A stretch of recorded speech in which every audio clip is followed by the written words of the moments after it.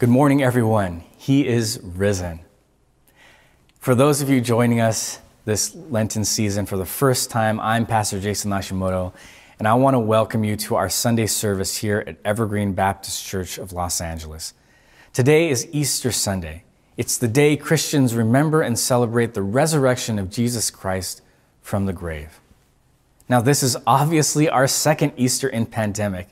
And if you think about last year, we were all new to this way of life, working and going to school for the first time on Zoom, sewing our first face masks, trying to figure out how far 6 feet was from the next person, and maybe making your first pandemic homemade bread loaf. But for all of us, to varying degrees, it has been a tough 12 months full of loss. And when you experience that much loss over an extended amount of time, I think we tend to find ourselves clinging on to things that give us a sense of control and familiarity. And who wouldn't want that after what seems like 12 months of chaos and calamity?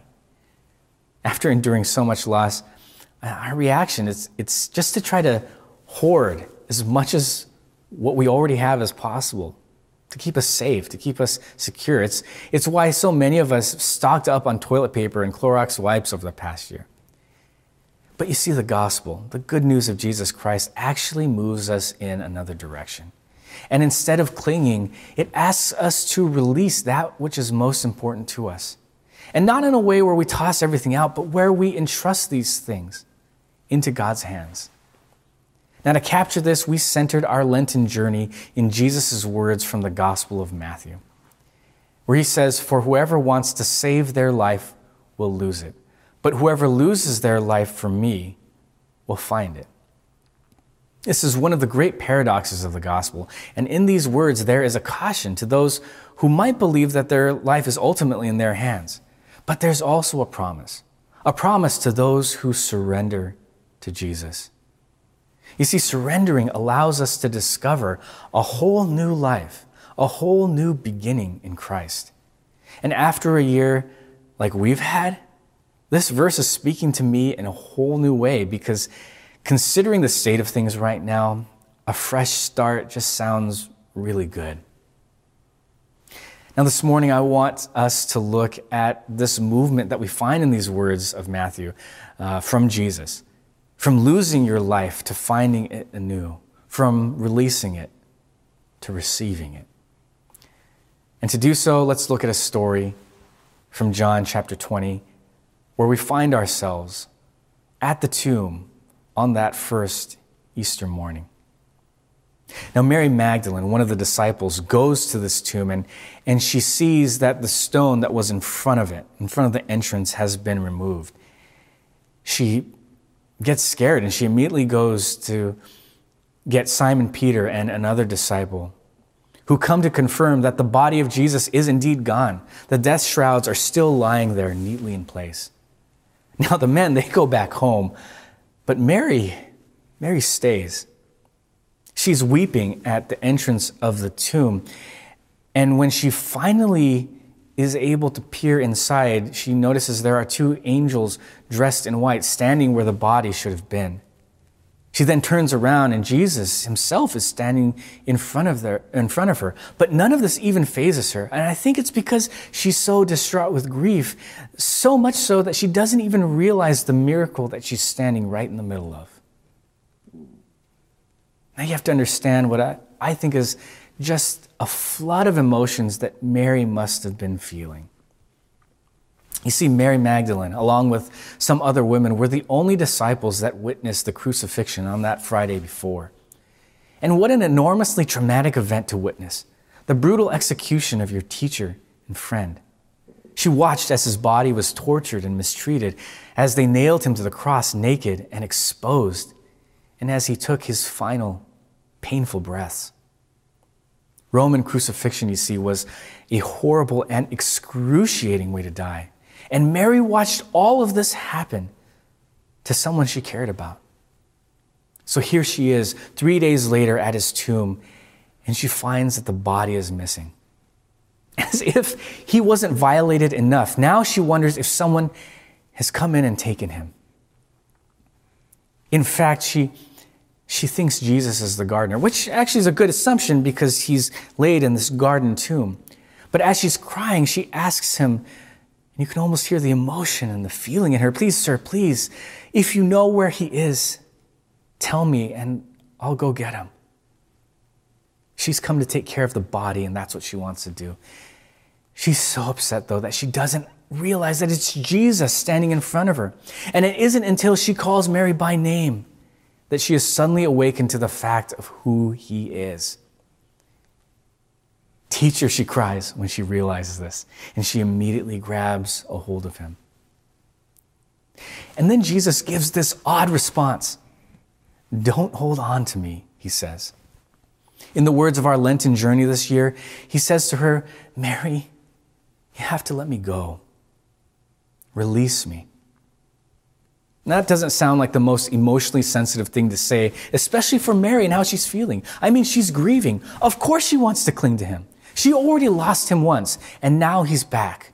I mean, what would you do if someone you lost came back to life? You'd cling to them, and you'd never let go. I mean, it reminds me, we're all clinging to something right now, aren't we? But at that moment, Mary is clinging to Jesus. And there's something, just something about the way that she's clinging to him that Jesus feels the need to tell her, "Mary, you have to let me go."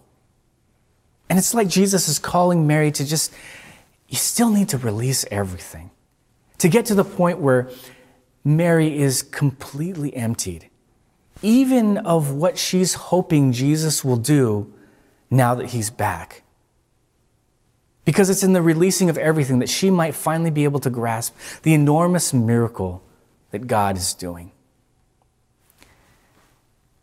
And this point of emptying, being completely surrendered, that's where we find the disciples in the very next passage. Mary goes and tells her friends what she's experienced, and that night she rejoins the rest of the group. And they're all hiding out in this room, and they've locked the door because they're scared that the Jewish leadership might come after them too. And they're at this point where they have nothing. After Jesus is gone, they don't feel safe. After what happened to him, they don't have a leader. They don't have a future or a path forward from here. They don't know who they are. They've released everything, been forced to surrender everything. They're hiding. But that's the moment when Jesus comes. He miraculously enters the room and stands among them, shows them his hands inside. The disciples are ecstatic when they realize who this is. Jesus then says, "Peace be with you. As the Father has sent me, I am sending you." And then he breathes on them. And he says, "Receive the Holy Spirit."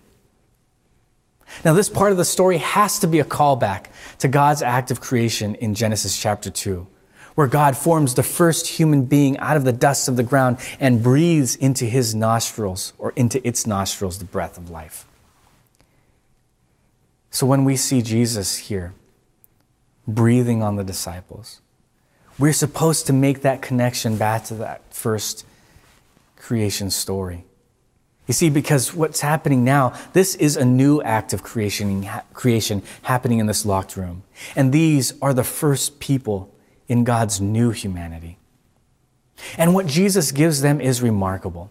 He breathes on them the same Spirit that resurrected him from the grave. In fact, the word for spirit, both in Greek and Hebrew, means breath. And so we could say that what Jesus was doing here was giving these disciples a resurrection breath, gifting them with the Spirit of the resurrected Christ.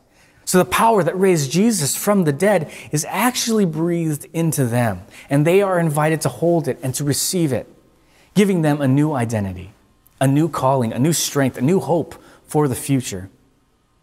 And I believe that this is what Jesus wants to give and breathe into you today.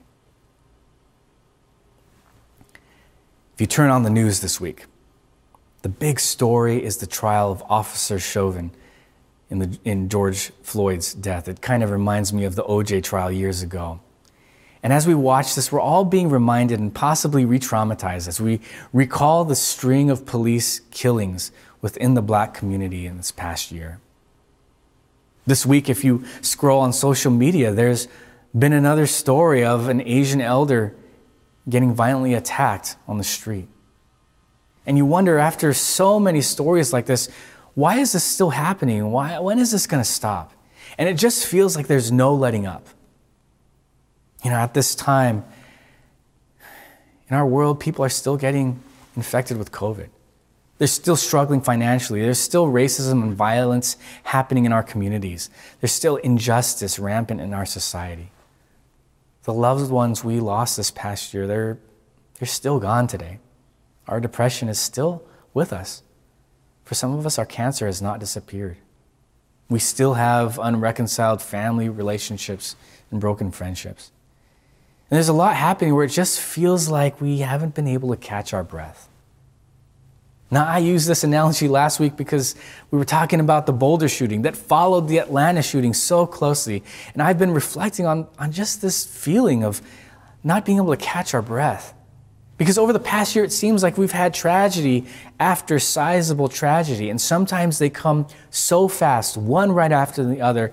It feels like we're just letting out sighs, exhaling a lot, but not taking any air in. That's called hyperventilating. There's a lot of obvious suffering and pain in our world right now.